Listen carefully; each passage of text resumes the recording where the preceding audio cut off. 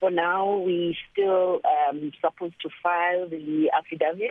We have filed the notice of appeal, but what I must say is that remember the main thing was for us to appeal. In fact, the Section 18 application was purely to reinforce their earlier judgment, which was saying the president suspended. It was showing signs of retaliation, unlawfulness, and the issue of bias and improper motive and the conflict of interest. So, their judgment was even saying the return to the office was with effect from the date of the judgment.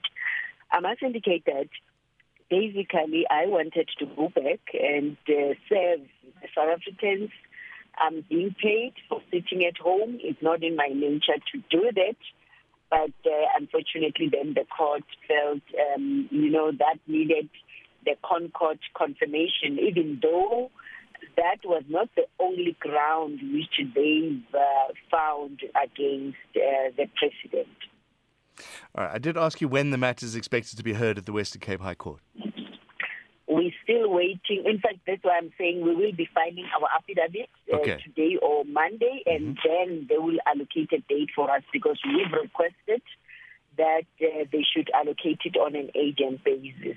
And if they hear the matter, then we can be able to, then the matter can be heard we can then appeal to the Supreme Court of Appeal, or alternatively, we were thinking that the matter may also be heard on the 24th of November, together with the appeal of the DA and the President. Okay. Were you surprised when that Western Cape decision sought confirmation from the Constitutional Court? It seemed as if everybody knew except you. It's not that everybody knew. You are wrong in that. You go back and read the judgment again, because there were constitutional provisions, but there was also common law principles. And the judgment, the way it was structured, it was going to be very, straightforward. You can't say you are waiting for constitutional court confirmation and you say your order is the judgment is with effect from the date of the judgment, which is the 9th September. So I don't have qualms with that.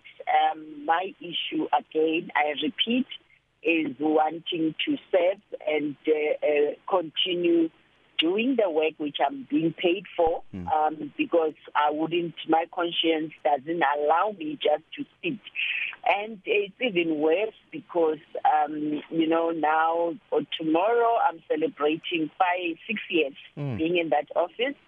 I'm going for my 7th year, and that's all what I wanted to do, continue serve the South Africans. And that's it. As you say, you got one more year. A lot of that time, from what I'm understanding, Advocate, is you're going to be fighting to be able to come back to work.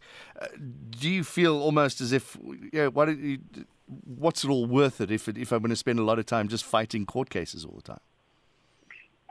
You must know that I'm still the public protector. If I was a person who doesn't care about taxpayers' money, I would just say it's fine, I'm on holiday. Let me spend time with my family, though as well my family is under attack. I'm also under attack, irrespective of the fact that going to court is not fighting. Going to court is to make sure that justice is done. And whatever I'm doing for my successors so that they can be treated in a proper way. And as well, because this is a situation where you as a country who's now going to be the chairperson of the South African, of the UN Human Rights Council, you should be practicing what is there in your laws. And those laws, the courts are there to interpret and to make sure that they develop jurisprudence. So if people can see it in that particular light, if I was somebody else, I wouldn't even mind. I would just sit at home and just enjoy whatever I'm enjoying. Thank you.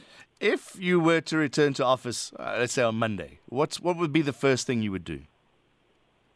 Definitely going back to the backlog, because I said, and I'm still saying, that office should be efficient. That office shouldn't be delaying to finalize people's complaints, because we are investigating undue delay in administration.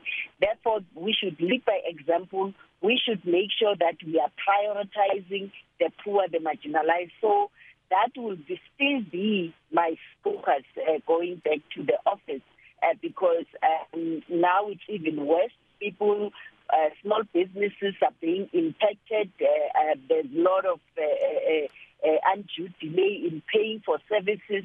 There's challenges of service delivery, which is so deep and so gross in this administration. So it's just making sure that we lead by example, and we do that. So that's my focus, actually. Advocates, you say that you're sitting at home and you would like to work. Are you being consulted in any way by the office while you're sitting at home? Or are you completely suspended, you can't do anything? Consulted? No, I'm not consulted by the office. I'm suspended. Yes, the office should be paying my salary, should be keeping my benefits and doing everything. It's unfortunate that, yes, there are very disturbing things which are still happening to my staff, especially the private office staff who are also not being treated properly. But then besides that, I think they are continuing to serve the South Africans. There are people who are still consulting me or contacting me who are complainants in matters. I'm still referring them back to the office for the office to assist them. So though then there are challenges, if then people will be still feeling that they are not being assisted, or some of their matters are being closed, or they don't receive feedback. Yeah. What legacy, Advocate, do you think you will leave in a year's time if your tenure does last that long? And I said to you, making sure that any matter which is pending is dealt with, and there is no backlog which is left. I don't want to leave any backlog for my successor, because I had a difficult time first 2-3 years making sure that we reach a stage where we have the first clean audit. I mean, the legacy I'm leaving is 3 successful, 3 clean audits, and the legacy where we have issued so many reports, and those reports, it's only 5% of those reports which the media you are focusing on, but a lot of them were never set aside. And again, it's still the issue of our legal system, because the way the public protector is, then we have courts who will have to guard whether we are acting within the law. There's nothing wrong in us having judgments, being court judgments against the institution. But remember, again, those court judgments should be making sure that there is justice which is meted out for those marginalized and the poor. Advocate, thank you very much. Suspended Public Protector, Advocate Busisiwe Mkhwebane, thank you very much.